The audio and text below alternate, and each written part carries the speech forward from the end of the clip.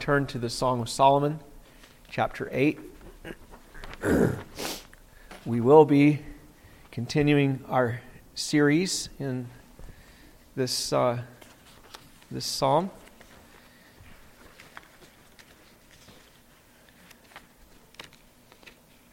Just give me a minute here.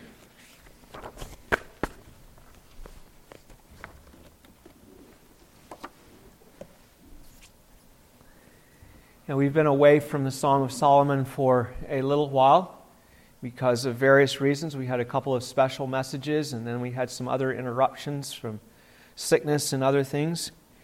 But today we're coming back, and I remind you that this song is an allegory about the relationship of Christ with His church. It's called the Song of Songs, because there is no song like it.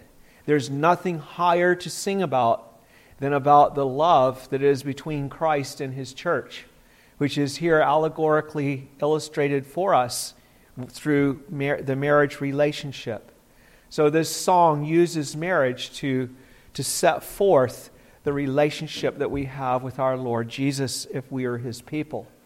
Understand that this is the way that the Jews understood it from ancient times before Jesus even came. They saw it as something that was about the promised Messiah that was coming and the hope that they had in Him and His relationship with them as His people. And then the early church understood it that way, and all the way up really until relatively modern times, it has generally been understood that way. The odd ones are the modern people who see it as only about marriage. That would not be the Song of Songs. I mean, marriage is a great thing, but the Song of Songs is about the relationship of Christ with His bride. That's the highest of all relationships. It has so much, this Song of Songs, this book of the Bible, has so much in it that is helpful for us. It shows us the desire that He has for us when we have become His people. The actual delight that He has in us. And that's something we've talked about that we don't always think about because, of course we know that, He loved us while we were yet sinners, that Christ died for us. And His love then was a love that you would have for an enemy that was reprehensible and that had nothing in them that was lovely or appealing. We were corrupt and defiled. We were in our blood. We were ruined. But now, the Song of Solomon, you see, after we have come to Christ, it presents that He has affection and delight in us. He delights to see us make progress and to grow in grace. It gives Him great joy and pleasure. He wants to be with us. He loves to have communion with His people and to see their growth and their progress, to have them come and present themselves before Him in worship. So this is a very wonderful thing. The song shows us His delight in us as His bride. He's actually attracted to us as a bride, loving to be with us, rejoicing in us. It shows also, this song shows in a second way, it shows how we rejoice to be the object of His desire. I mean, what bride does not delight in being the delight of her husband's eyes? And here we have the one who is the King of Kings and the Lord of Lords, the very Son of God. And to have Him cherish us and delight in us, that makes us very glad then, as the song shows us, that we desire to be with Him. And we want to bring forth fruit that is pleasing to Him. We love to present ourselves to Him. I've talked about it as a little child would do. A little child makes something for their daddy. Maybe they paint a picture or something, work on it all day. And then when he comes home, they run and say, "Look at what I made for you." And so it is that as we grow in the grace and knowledge of our Lord Jesus Christ, as He transforms our lives and works in us, we come to Him when we gather and we say, "Lord, look at what you have done. You have changed me. I have these new desires. I want to follow you." And we know that He's delighted with that. So we love to have Him express His affection for us, His kisses to us. Lord, it begins, the Song of Solomon begins with that. Let Him kiss me with the kisses of His mouth. Let Him show me His love for me, His delight in me. And this Song of Solomon also shows us the the ups and downs of this relationship. It is very realistic, isn't it? It's not like we're always on the clouds and riding high with the delight in the Lord and Him delighting in us. No, it's very realistic. It shows that there are times when we're separated from Him and when we maybe don't know why. Maybe we haven't particularly rebelled or done anything, but He's just far away and everything is dry like a desert in our relationship with Him. And it shows us crying out for Him and then Him coming and returning to us. And it also shows us the reality of those times when, remember when he comes to us and then we push Him off. And then He withdraws from us. And there's a distance caused by that. And how we then are searching for Him and crying out for Him and looking for Him. And then there's the times when we do have some great experience with Him where He manifests His love to us in a fresh way that He has never done before.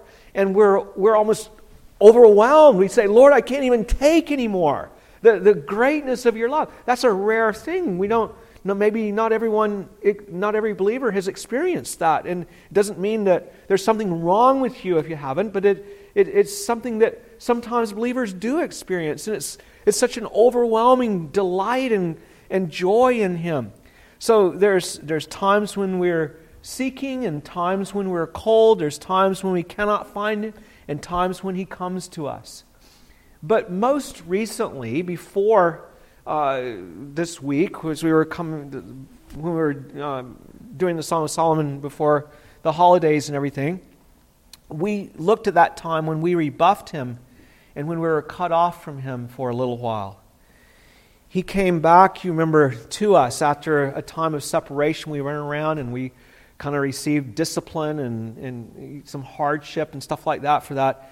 But we were searching, we had come back. He had restored our heart, but He had not yet manifested His presence to us.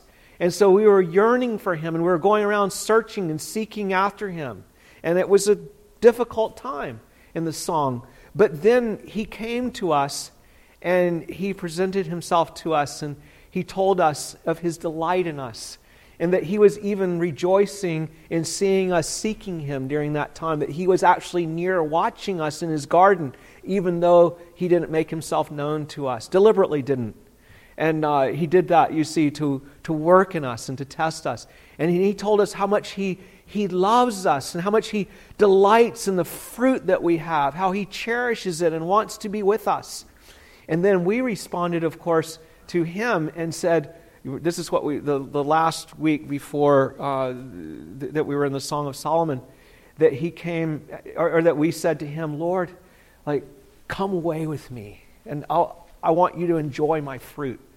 You know, the fruits that I've laid up for you, the growth in my life, the things that have come about. Come, Lord, and let's go away to the villages. Let's go away to the vineyard.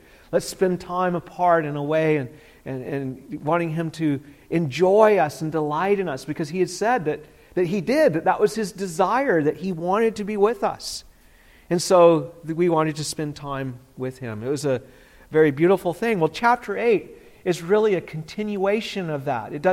It's a chapter division, but it keeps going with that. And she expresses here, the bride, express a very interesting wish here. And I think the wish that she has is a wish that a bride would often have for the husband that she loves, that she would want to have this in her relationship with him. I'll read it to you, and you can see for yourself. Song of Solomon, chapter 8, verses 1 through 4. She says, "Oh, that you were like my brother, who nursed at my mother's breast. If I should find you outside, I would kiss you. I would not be despised. I would lead you and bring you into the house of my mother, she who used to instruct me. I would cause you to drink of spiced wine, of the juice of my pomegranate. His left hand is under my head, and his right hand embraces me. I charge you, O daughters of Jerusalem, do not stir up or awaken love until it pleases." There is the Word of God. In this text, we have then three things that we're going to look at today. Our wish that as His bride, that He would be to us like a brother to us, like my brother, we say. And secondly, our description of the effect that it will have upon us if He does do that.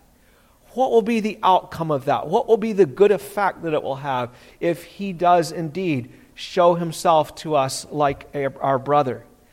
And then thirdly, it seems that He does respond positively, affirmatively to that, and that she does have some experience of this. So the third thing is our delight in obtaining our wish, that He indeed does come to be near to us. So let's look first of all at the wish. Our wish as His bride is, oh, that you were like my brother. Oh, that you were like my brother. Now, a healthy relationship between a brother and sister is a very dear relationship. It ought to be so. A sister feels comfortable with her brother. She can be free and open with him. She can share her heart with him because he's someone that has known her all her life. And she can bear her burdens to him and she can look to him to lean on. She knows that he understands her and that she can trust him. We speak of a full brother here in the song, the one who nursed at my mother's breasts. So it's someone that we grew up with, that we had communion and sharing with as part of a family. Now, of course, sometimes men would have more than one wife. This was one that was the same mother and the same father. So it was a full brother-sister relationship that stood out among the other relationships with a trust and a unity there, common experiences. We nursed at the breast of the same mother. You know how it was for Jacob's family when they were all divided up because of the different wives that he had, and there was conflict between one and another family. Women often desire this kind of relationship with their husbands. You remember back in chapter 5, verse 16, that she talked about her great delight in him, and she said, "This is my beloved," and what else did she say? "And this is my friend." And that's something that a woman really wants to have. She doesn't want to just have a romantic partner. She wants to have a husband who is a friend that she can confide in and that she's comfortable with, that she doesn't feel estranged from or threatened or intimidated, that she can be near to him as like a sister. I remember when I was engaged to my dear wife, and she spoke about this as something that was very important to her, that I was her friend and that she could talk to me about things that she couldn't talk to other people about. That's the kind of thing that we want to have. So Jesus has graciously become a brother and revealed himself as a brother to us. So he has become a brother and he has revealed himself as such. How has he done this? Well, there's a number of ways that he's shown himself to be our brother and that he has become our brother. First, by the incarnation. When he became flesh, he became bone of our bones and flesh of our flesh. He didn't become, as we read in Hebrews, an angel. No, he became flesh and blood like us. He became the seed of Abraham. He became our brother in the flesh. Not an angel, but a man. Second, by his Father adopting us, he shows himself to be a brother and is indeed a brother. He gave all who believe in him, as we're told in 1 John, the right to become the sons of God. So that through him, we're actually adopted by the Father into the same family, and we become co-heirs with Jesus Christ, joint heirs with him, so that we share an inheritance in our Father's house. The Bible talks about the inheritance that we have a lot. But when Jesus comes, then we realize that it's because of Him that we have an inheritance with the Father in the Father's house, and that we are secure forever through Him because He is our brother. And then He has shown Himself and has become our brother by taking the role of kinsman redeemer, something that a brother would do as a near kinsman for his loved sister, his beloved sister. You may know about this from the Old Testament. That was a thing where, if, of course, they had slavery, so that if you couldn't pay your bills, then you might have to sell yourself as a slave, or you might be sold by your parents as a slave because they have no way to pay their debts. And so then you are enslaved. Well, then if your brother had the means to do so, and maybe he came into some wealth somehow, and then he would come and redeem you. So in other words, he would pay to purchase you so that then you could be set free from your slavery. And that was a wonderful, gracious act that a brother would do because he loves his sister or his brother who had become a slave. Now, Jesus did that in a way that excels all that we could ever think or imagine, in that He came seeing us in bondage and enslaved to sin, and came to redeem us from sin and from the curse of the law. And how did He do that? By becoming a curse for us. He went to the cross in order to be our kinsman redeemer. He did the part of a brother because He is our brother. He laid down His life for us. He gave Himself. What woman doesn't want that in her husband, that he would be a man who would give himself for her like a brother would do? He would not let his sister remain in bondage. He did what needed to be done, the labor of His soul, in order to set us free. It was intense labor that He had to endure. He said, "Punish me for what they did so they can be set free." We committed the crime, and He did the part of the kinsman redeemer. Another way that He shows that we're His brothers is by calling us His brethren. We saw that in our scripture readings, didn't we? That who is my mother and my brother and my sister? He looked around at those that were following Him, and He said, these who do the will of God, these who have come to be my disciples, to follow me, to be saved by me. And we saw in Hebrews 2 that He is not ashamed to call us His brethren, because He has sanctified us. He has done the part of the kinsman redeemer, as we said, so that now we're no longer enslaved to sin. Now we've been set free, and we are able to serve God, and He gives us His Spirit so that we're able to serve God. He calls us then His brethren. I will worship in the great assembly with my brothers, He says. I will declare to them what God has done and sing praises with them. We're His people now. We're His family. And then the fifth way is by He's shown Himself to be a brother, is by inviting us to come freely to Him as the one who understands us and who sympathizes with us. That's what we read in Hebrews 2. I mentioned it when we read it. You know, He suffered more than any of us.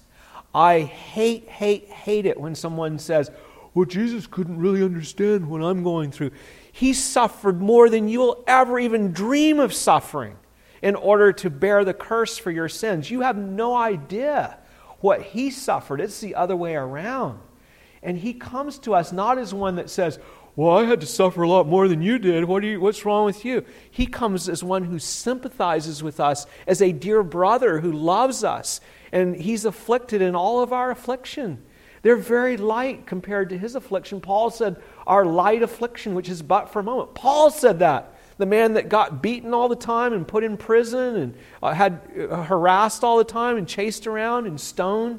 He said, "Our light affliction, which is but for a moment," because he knew what his Lord had endured for him.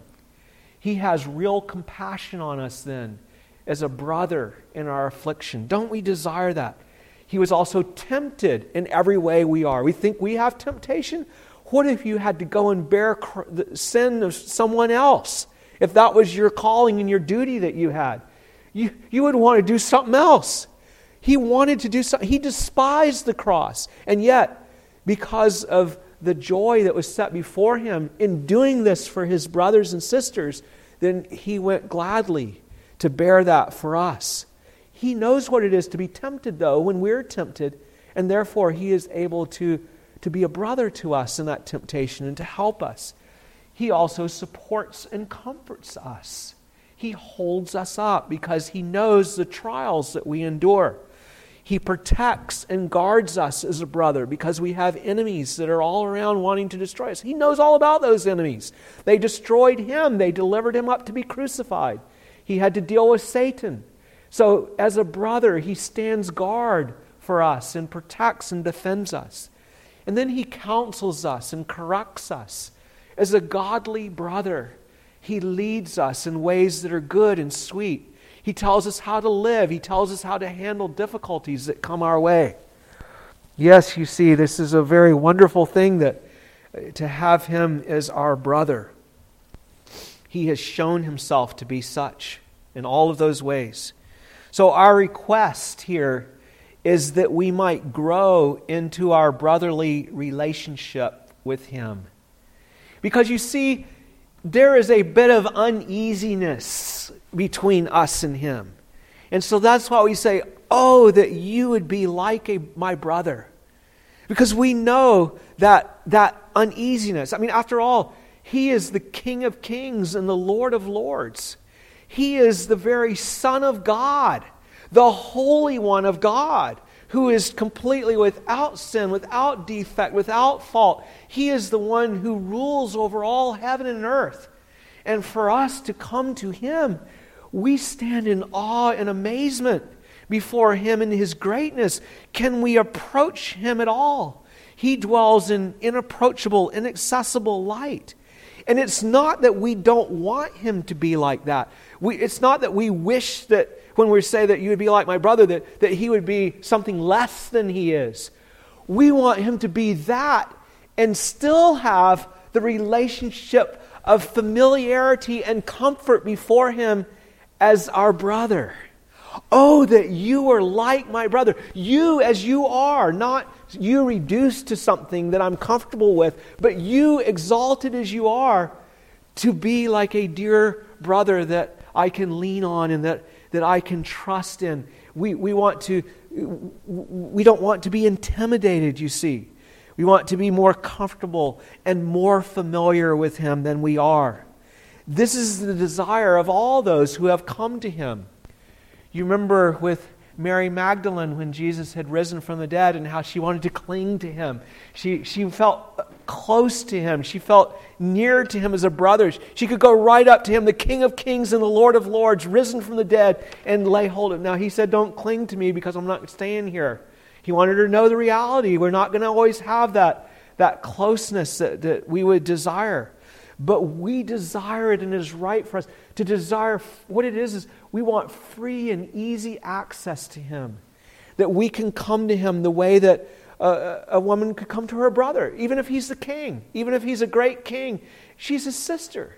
She can come and talk to her brother. It doesn't matter that he's some great one like that. She can find him. We don't want those times, you see, that we've read about in the Song of Solomon when we're estranged from him and we can't find him and we go looking for him and he's not to be found anywhere. So we're saying, oh, that you would be like a brother that would be near to me, that I wouldn't have this distance that's caused by my sin and by all these other problems. It pleases him for us to want to be near him like this. He is delighted to see our desire to be with him. He wants us to have these desires. We see him then more and more as a brother to us over the years as we walk with him. We grow into the comfortable, familiar relationship with him as our brother. He has promised that he will, at the last day, be a brother to us in all of the fullness that entails. He has said that He will return for us, that He will come in glory. He's not going to come in a reduced way. He's going to come in all of His glory, surrounded by attendants of heaven with trumpets and everything else. And it says, and then we will see Him and we will be like Him, and that we will forever be with the Lord. What encouraging words those are. We're going to always be with Him. There's not going to be those times of pulling apart and estrangement. In that day, we're going to be with that glorious one as our brother. That's what He promises to us.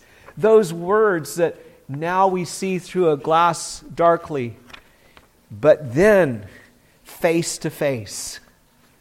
So that's the first thing, our wish. Oh, that you would be like my brother to me. And then the second thing, we describe the effect it will have on us for Him to be like our brother. Here we think of 3 wonderful effects that it will have on us, and we speak of these. Perhaps we speak of them here in part to motivate Him to be like a brother to us, because we know that He loves us, and we know that He wants to have intimate communion with us. He wants us to know Him like a brother, and that He wants to have that kind of fellowship with us. And so we say, Lord, if you will be like a brother to me, then this will be the outcome. This will be the result if you will do this for me. So we're saying, be like a brother to me, and this is what I will then do, what I will be able to do. It's not like we're negotiating with Him, but we're just saying, if you're like a brother, I'm going to be able to do this. This is going to be the outcome. Okay, so let's look at it. First, there's 3 things here. First, that we will freely kiss Him outside, okay, in the public square without shame. It's in verse 1. If I should find you outside, I would kiss you. I would not be despised. It is an expected thing for a sister to show public affection to her brother when she sees him, to show warm affection and gladness even in public. No one thinks ill of her for doing this.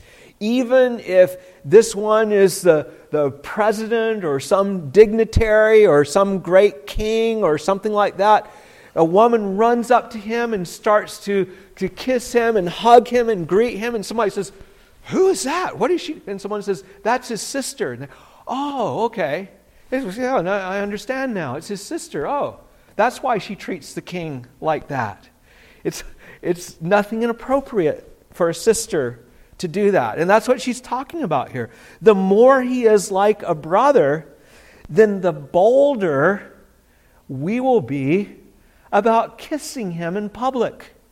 The more that he is revealed as a brother to us and we see him as such, other people see him as such, we're more disposed to show our allegiance to him in public, even before our enemies, his and our enemies.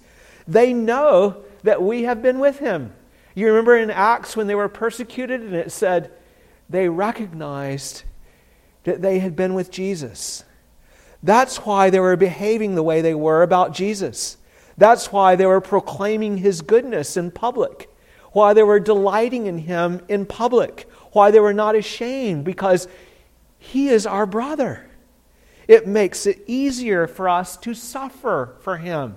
You remember also that they said they came before him after they were beaten and everything for following him, and it said that they were praised God that they were counted worthy to suffer for his name, for their brother. We're able to suffer for him. When the relationship is obvious, you see, of a brother to us, then we are freer. We are freer to speak of our love for him to other people. When they see that we have a relationship with him, then we talk about it more freely. We're freer to praise him. Maybe they're speaking ill of him and they're talking about him in a way that's not true. We say, no, he's not like that. He's like this. And we set the record straight. He's very gracious and kind and good. They say, well, why does he mow down his enemies the way he does? Because his enemies are opposing people from coming to his Father and from serving and worshiping, and they're trying to destroy everything. And he comes to defend us and protect us. We tell those who don't know him about him too. Someone that just doesn't know him, we go to them and say, oh, let me tell you about him. Because we have that relationship. We have a delight in him as our brother. Let me tell you how good and how kind he is, how gracious, how holy, how pure, how wonderful, how perfect he is. That's the first thing. Okay, we freely kiss him outside in the public square. Secondly, we tell him that we will bring him into our mother's house if we have this brotherly relationship. It will be easier for us to bring him into our mother's house. Notice in verse 2, I would lead you, if you're like a brother to me, I would lead you and bring you into the house of my mother, she who used to instruct me. We'll find it much easier to invite him home when he is like a brother to us. We think again about him being a great King of Kings and the Lord of Lords. A girl wouldn't think about Solomon and, just, I'm going to go get Solomon and bring him over for supper. How are you going to do that? If he's your husband, if he's like a brother to you, then he's president, he's the leader, he's some great king. Come over to my mom's house. Come to my little village. Come and enter my house with me and see my family here.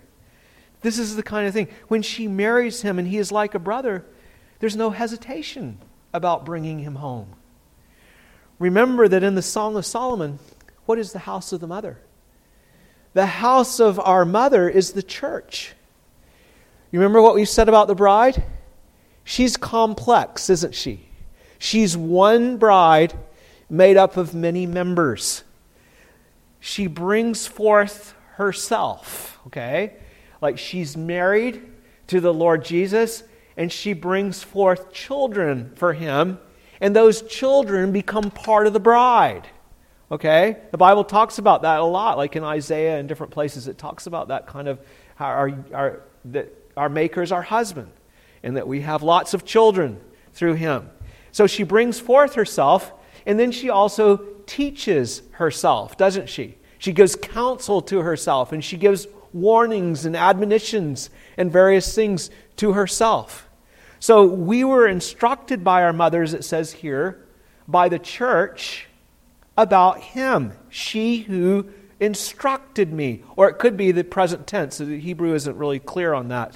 The one that instructs me, my mother who instructs me. Well, what did the mother do? Well, she taught us about the covenant relationship that he has with his people, about things that he has promised to us and that he has given to us. She told us about his person, about his character, about his reliability, his faithfulness, his holiness, his truth, his goodness. She told us about his work, the saving work that he did. She preaches the cross to us and tells us how we are redeemed and brought from the darkness to the light by his saving work. She told us of his love, that even while we were yet sinners, that he loved us and gave himself for us, and that now he cherishes us and wants to be with us now that we have been made his people and delights in our progress. She told about his grace, how he works in us and even when we don't deserve it, and how she taught us how to please him. How can you please this one? The church has taught us that. Here is what he wants from you. Here is his calling. Here are his commandments. Here are the lovely ways that he has given you to live in his house with your brothers and sisters. She tells us about the inheritance that we have with him in his house, what he has given us, the house that he has prepared for us. All of this, though, all of that, the mother can teach, the church can teach her children in a kind of an impersonal way. In other words, we can learn all of those wonderful things about our Lord Jesus and not know Him like a dear brother, one that we really come to and we delight in and we rely on and we trust in and we confide in. There can be a distance, like I spoke about before. And so this is the issue here. When He is like a brother to us, then we delight to bring Him into the house and say, here He is, to our brothers and sisters in the house. Our family, in other words, the church, our brothers and sisters, or even we could think of it as our immediate family too, benefit when we have this relationship with Him like a brother. We bring Him home with us. We bring Him into the house with us. All it takes is one believer in a congregation of God's people to have a clear sense of our Lord Jesus Christ as our brother, and to bring that to bring Him in. She brings Him with her when she's with God's people, and she talks of Him and speaks of Him in that way. It's contagious. It benefits all of the people who are in the family of God. We do not connect with Him so often. Our worship can be just a mere formality. We don't really connect with Him personally. But as there are those in the church that grow in this relationship with Him as a brother, they begin to help others to be able to worship our risen Savior, not so distantly anymore. Even one member can make a huge difference. She brings Him into the house with the rest of us and introduces Him around, speaks of Him, walks with Him. So that's the second thing. If He will be like a brother to us. So these are the blessings and the benefits that come about from that. And then the third effect, if Jesus will be familiar to us like a brother, we tell Him that we will entertain Him in our house. Verse 2, I would cause you to drink of spiced wine, of the juice of my pomegranate. Now, in the ancient world, we've talked about how they loved to mix their wines, and they would put in, they would get their wine, and then they would put in some other kinds of juices and things to make a nice wine that was very pleasing, very delightful to the palate and otherwise. They would mix wine for their special guests. It was something that they did quite regularly. And we do not forget here that though He is friendly to us like a brother, He is the King of Kings and the Lord of Lords. He is a majestic one. And so when we bring Him into the house, we want to give Him the best entertainment. We want to show hospitality to Him. We want Him to be pleased that He has come into our house. We want to give Him a warm welcome and bring Him things that He will delight in and that He will rejoice in. We envision here giving Him royal treatment. We want to please Him with every possible comfort that we can provide for Him.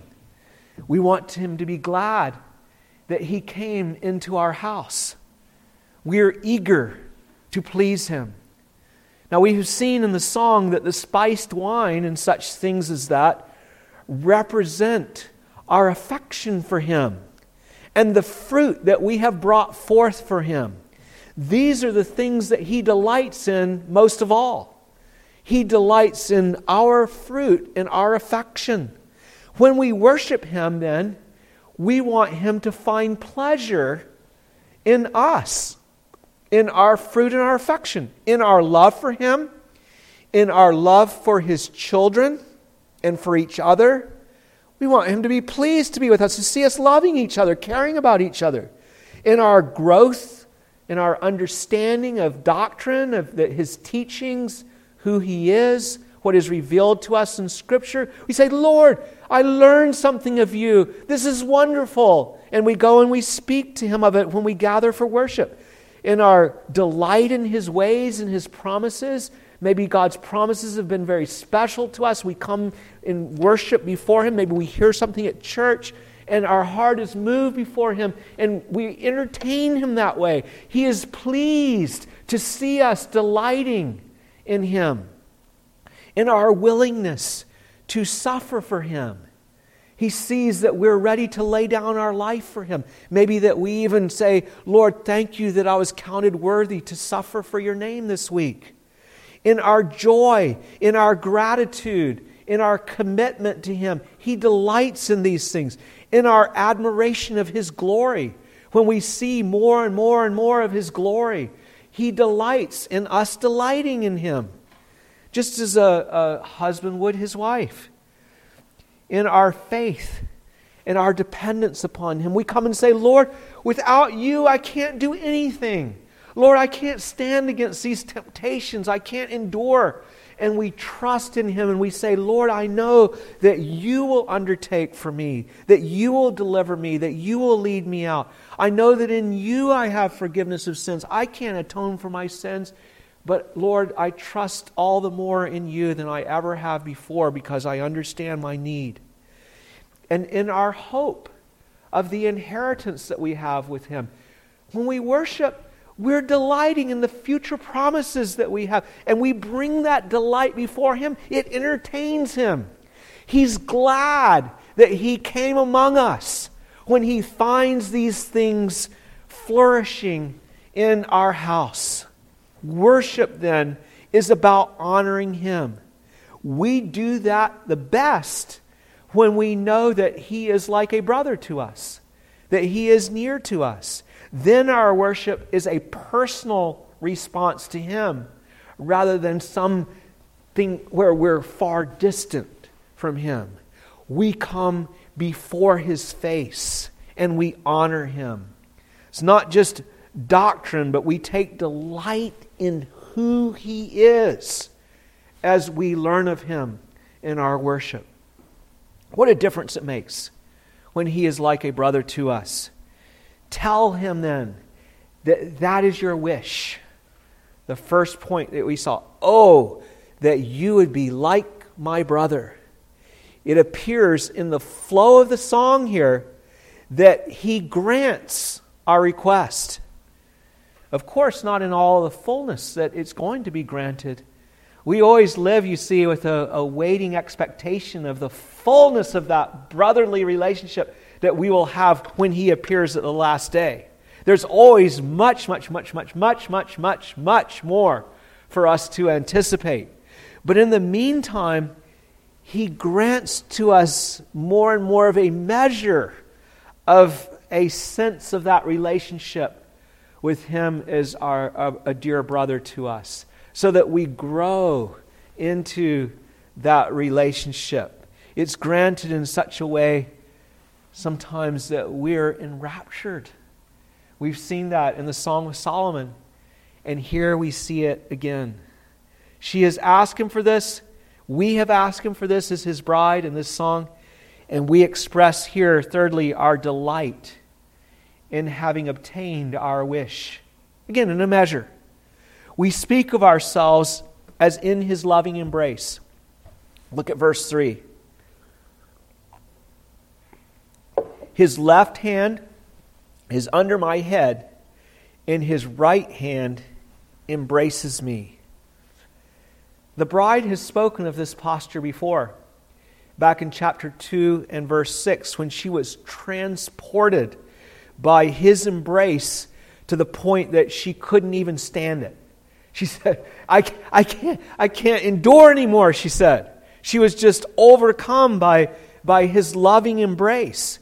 His left hand, you see it's described there, His left hand behind her head, supporting her, and His right hand embracing her.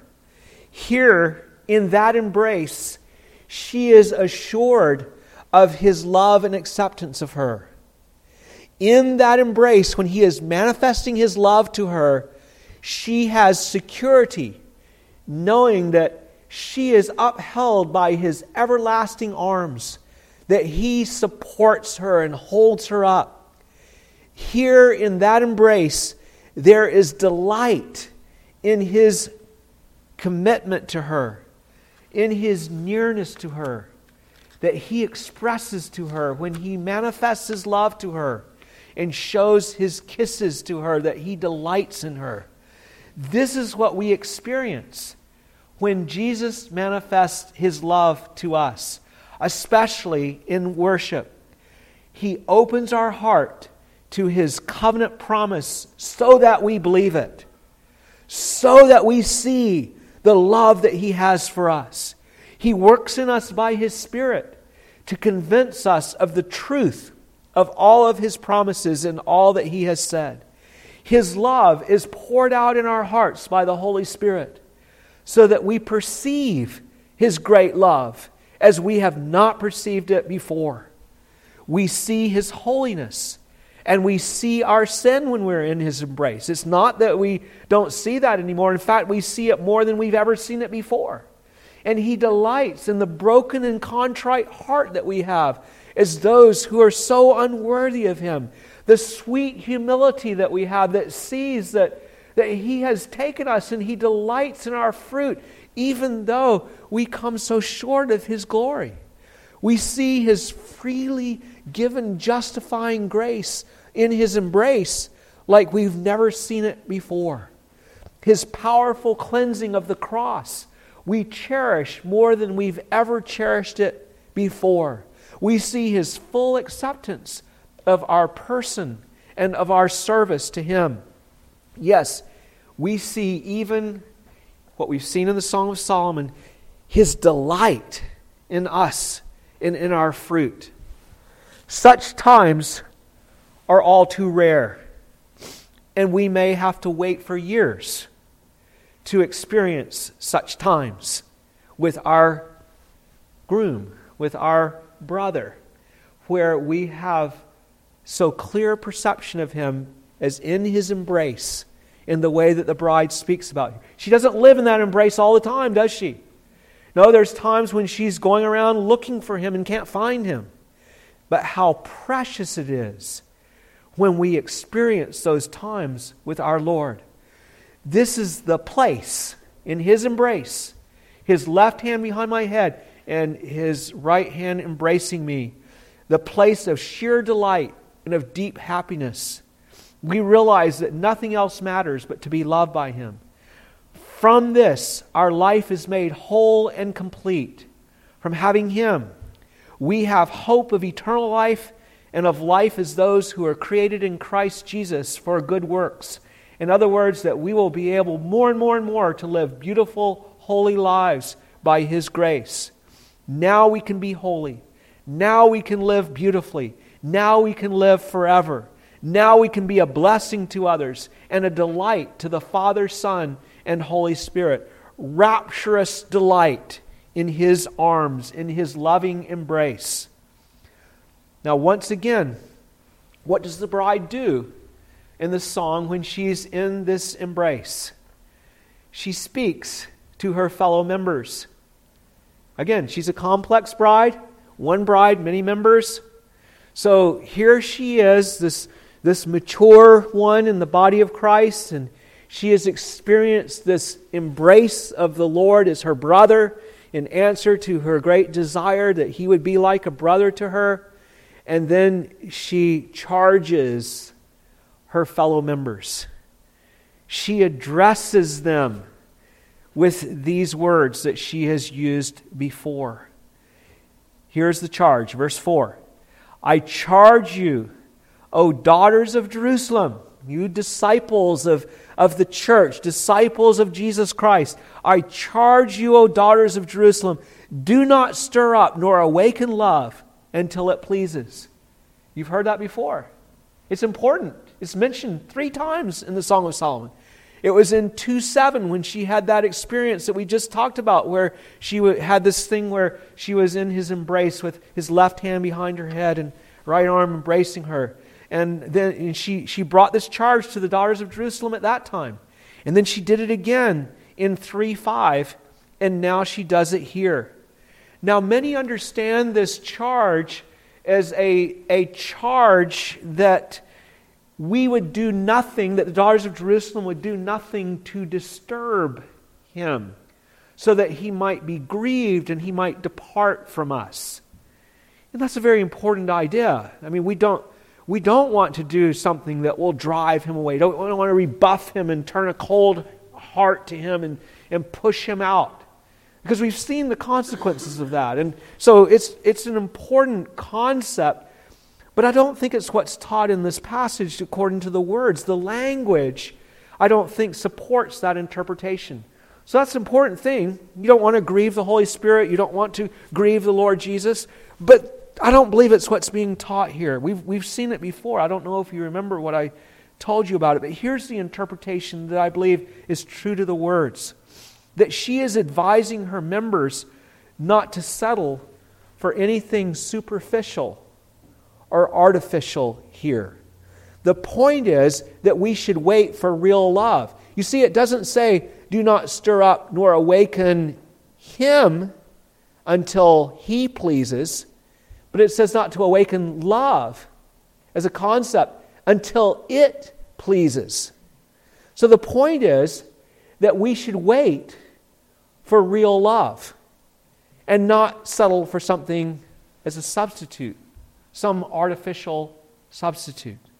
As believers, we desperately want to have this closeness with our Lord.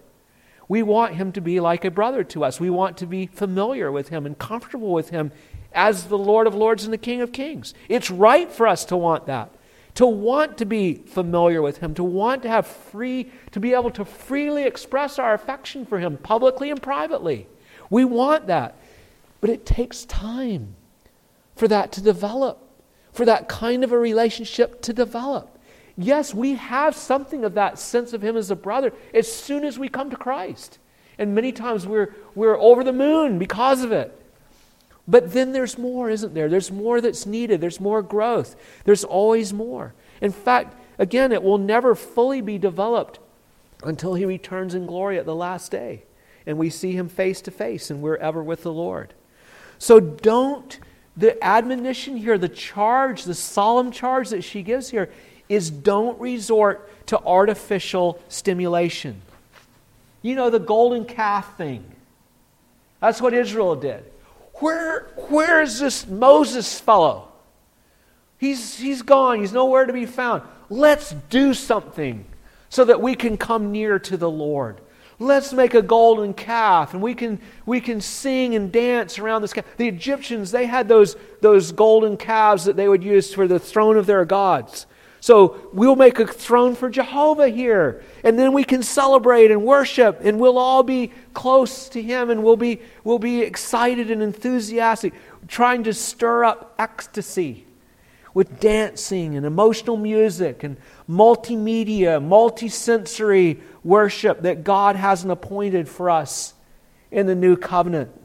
Or resorting to other things, resorting to legalism. We will keep these rigid rules and then we will be close to the Lord. No, you won't. Or the prosperity gospel that says, oh, if you come and follow Jesus, he'll give you everything you want in this world. You'll have success and you'll have all the riches you want and all the comforts that you want. No, that's a false gospel. Or fake charismatic gifts. Speaking in tongues and getting all emotional and high with that, when it's not even a real language that you're speaking. It's just muttering and babbling. That's not how to get nearer to the Lord.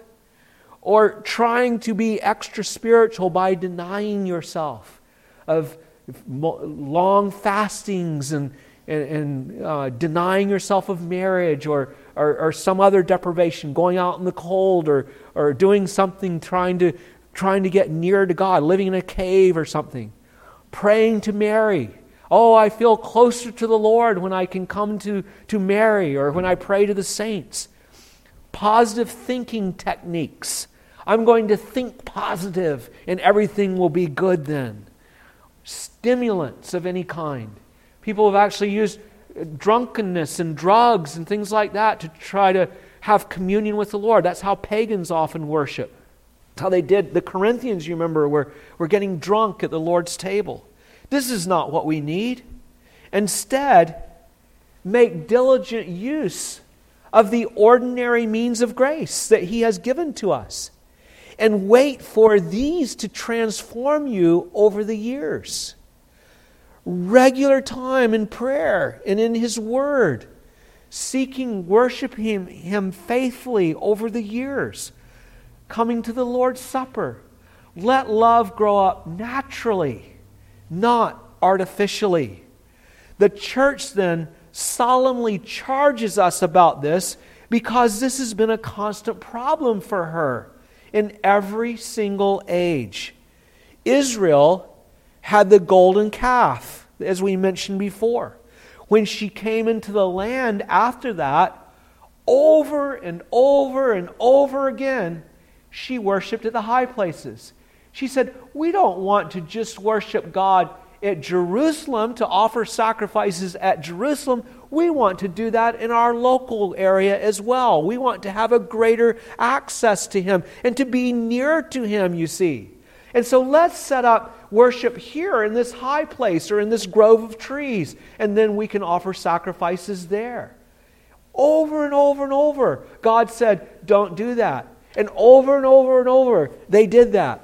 Over and over, the prophets rebuked them. Over and over, they did it again and again and again. In the history of the church, after the New Testament, the New Covenant times, what did God appoint for us in the New Covenant? He appointed simple worship. Paul says, I betrothed you to Christ as a virgin, but I fear that you've departed from the simplicity of Jesus Christ. What do we do instead of this simple worship that He has given us? We add priests with robes.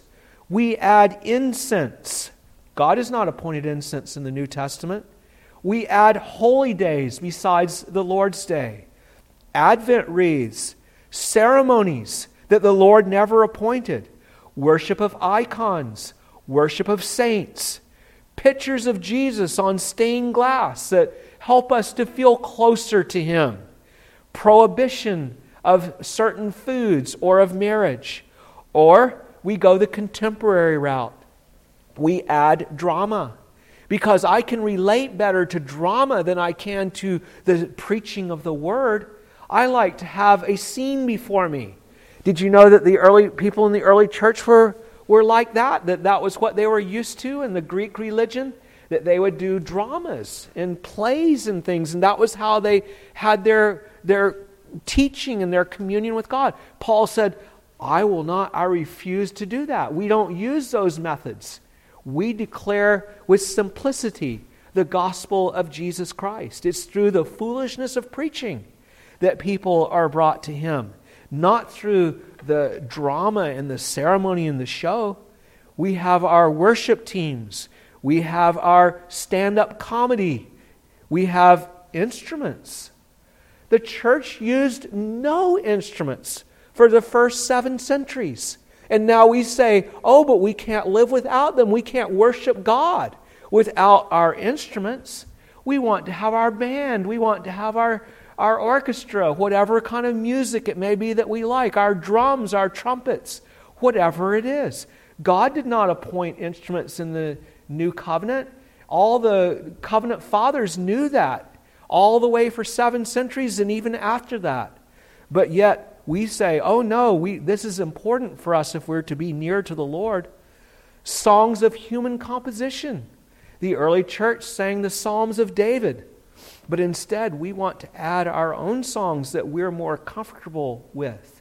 See, we're trying to be comfortable with Him, comfortable with the Lord. But it's not Him when we do that. We even use sensual songs. Or we say, give us interviews with famous people. Let us have a great hockey hero or a football hero or a war hero come and give his testimony. And then that will bring us to God. That will make us come near to Him. Or we want special effects. We want to have noises and smells and sounds and different things to enhance our worship. Multimedia presentations. It's hard to find worship that is not saturated either with the traditions of men or the innovations of man. Designed, all of them designed to stir us up, to be near to the Lord and to be moved by our relationship with Him. But that will only awaken and stir up superficial, artificial love. You don't want that. That's what the bride is saying here. You want to have true love for Jesus as He is, not artificially stimulated and stirred up love. I think that's the reason, perhaps, that God gave us such simplicity in our New Testament worship. Think about something like Christmas. It's a very attractive and appealing thing, isn't it? People look forward to it and they say, "Oh, it's Christmas. I feel so warm. I feel so near to God at this time of year and thinking about these things." It's very attractive. But tell me, do people who have no relationship, no saving relationship with Jesus Christ, not also have those same affections around the traditions and everything, that it's that time of year, I'm in the Christmas spirit, I have the warmth, I have the joy, I have the delight, it's so wonderful, wonderful time of year that it is, that sort of thing. Of course, often it's not so wonderful for people, but there is that desire to have that. Rarely happens with biblically regulated worship. When we do only the simple things that God has given us to do in worship, then unbelievers, they don't get much out of it unless they're being drawn to the Lord. These other things, you can be all stirred up and emotional and know nothing of the Lord. It's artificial. It's artificial stimulation. We want to have the real deal. That's what the bride is saying. Do not stir up or awaken love until it pleases. Don't try to force it. We may have to wait long to experience that. We will experience it, at least when Jesus comes back. But I believe that we can expect to experience it by degrees as well as we go forward with our Lord year after year. So let's commit ourselves to avoid all the shortcuts and all the artificial stimulants. Ask Him to be like a brother to you. Ask Him to make Himself familiar to you and to show you His love. Then wait patiently for Him to answer. He will answer you, and you will be very glad that you waited. The bride was glad. That's why she admonishes the daughters of Jerusalem to wait. Please stand. And let's call on the name of the Lord and ask Him indeed to be like a brother to us. O Lord, our Lord, we come before You with gladness and thanksgiving for what You have revealed to us in Your holy word. We thank You for the Song of Solomon that shows us and teaches us about our relationship with You.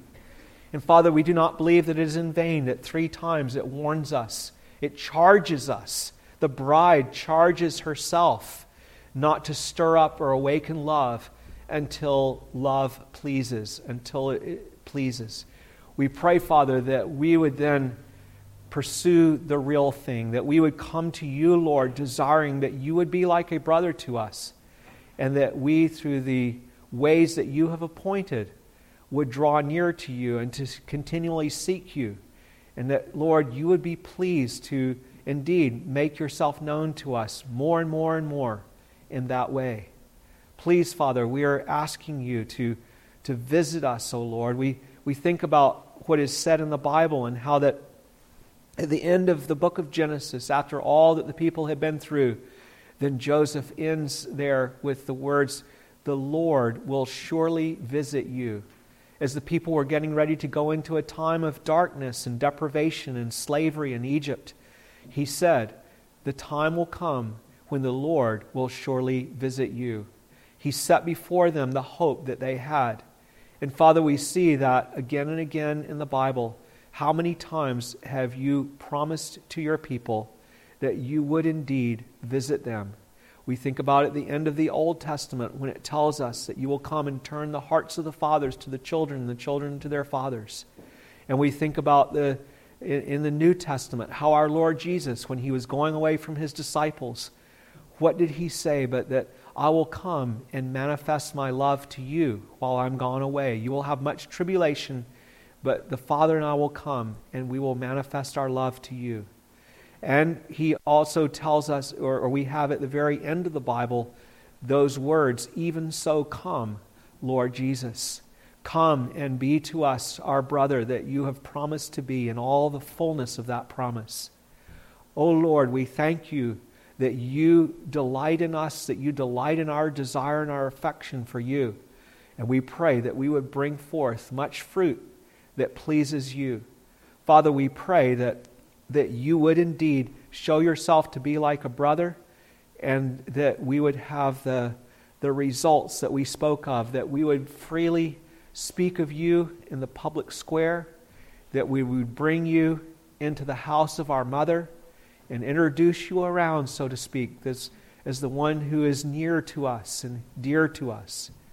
And Father, that we would have that fullness of hope in who you are. Oh Lord, we thank you for all that you have done for us, and for the glory that has been revealed through Jesus Christ, for the forgiveness of sins to those like us, that he is indeed like a dear brother to us. Please bless us now as we turn to come to the Lord's table. Refresh us, Lord, and feed us and give us a greater blessing, we pray. In Jesus' name, amen. Please be seated as we prepare to come to the Lord's table now.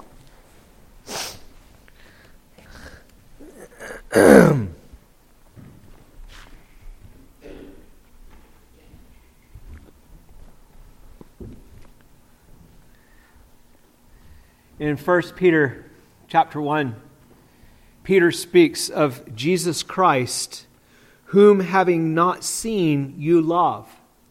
Though now you do not see him, yet believing you rejoice with joy inexpressible and full of glory.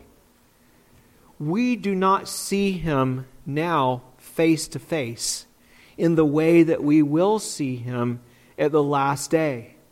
So that's why Peter says that. Though you don't see him, you love him. We do not see him like that yet, but we love him. He has revealed himself to us as our brother, as we have seen today, and we now yearn for him to be nearer still, more accessible, more familiar to us than he has yet been. At the table, he comes to us in a special way to manifest his love to us. And we're to cherish this time with him and ask him to draw near to us at this table. He makes himself accessible to us here so that we can enjoy the testimony of his love and commitment and refresh ourselves in the remembrance of how great his love is. That's what he shows us here. My body given for you, my blood shed for the remission of your sins. It is a special time when he is saying, I am your kinsman redeemer. This is what I have done for you. I have given myself for you so that we will know him as a dear brother to us, who cares for us in all the ways that we have looked at today. He has been crucified for us. Hear the words of institution from Luke 22, where he expresses his desire to make himself known to us in the breaking of bread. Luke 22:14. When the hour had come, he sat down and the 12 apostles with him. Then he said to them, with fervent desire I have desired to eat this Passover with you before I suffer. For I say to you, I will no longer eat of it until it is fulfilled in the kingdom of God. Then he took the cup and gave thanks and said, take this and divide it among yourselves. For I say to you, I will not drink of the fruit of the vine until the kingdom of God comes. And he took bread, gave thanks, and broke it, and gave it to them, saying, this is my body, which is given for you. Do this in remembrance of me. Likewise, he also took the cup after supper, saying, This cup is the new covenant in my blood, which is shed for you. Isn't it simply marvelous that our Lord Jesus Christ wants to make himself known to us, wants us to be refreshed in knowing him as the one who gave himself for us? That's why he presents himself in this way to us at this table. What comfort it gives to all of us who are trusting in him. If you are a communicant member of a faithful church, you're welcome to partake. Ask the King of Kings and the Lord of Lords, he himself, to make himself known to you as your dear brother. Familiar and comfortable relationship. But if you're not a member in good standing, that is, if you're either under church discipline or not a member of his visible church at all, then you shouldn't come to this table. Also, you should not come if you're not trusting in him. If you're not looking to him to save you from your sins. If you don't want to be saved, if you don't care about being saved, even if you are a member in good standing, or if you're looking to your own works, thinking that you are good enough for God. No, we need to come as those who know that we're sinners and need his salvation. Also, you shouldn't come unless you're committed to following him and becoming what he has called you to be.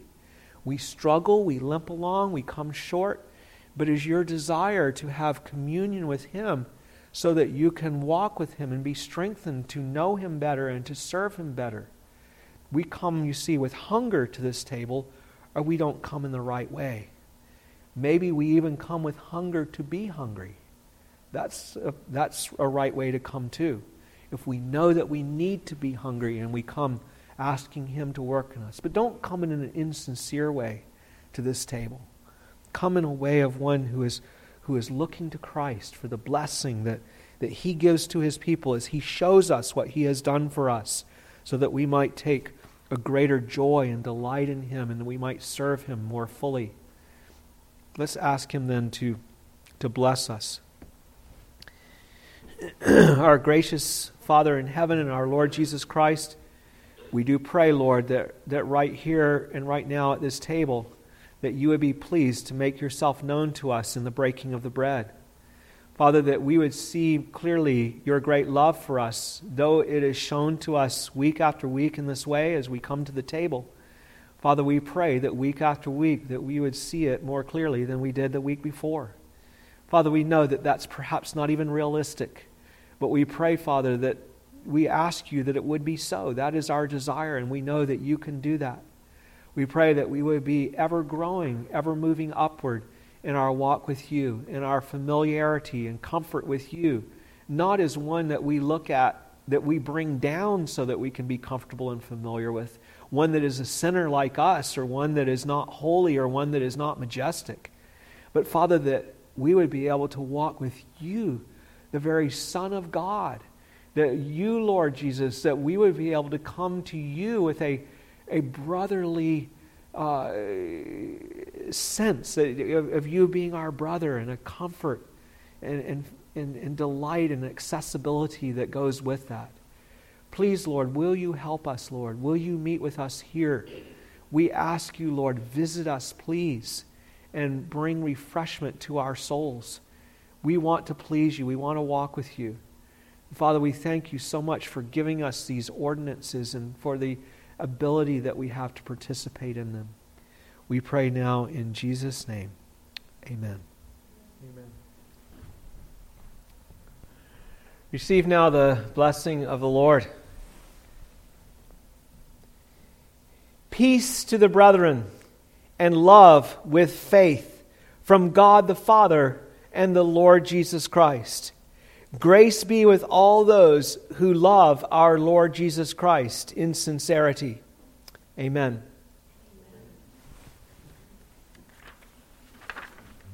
Amen.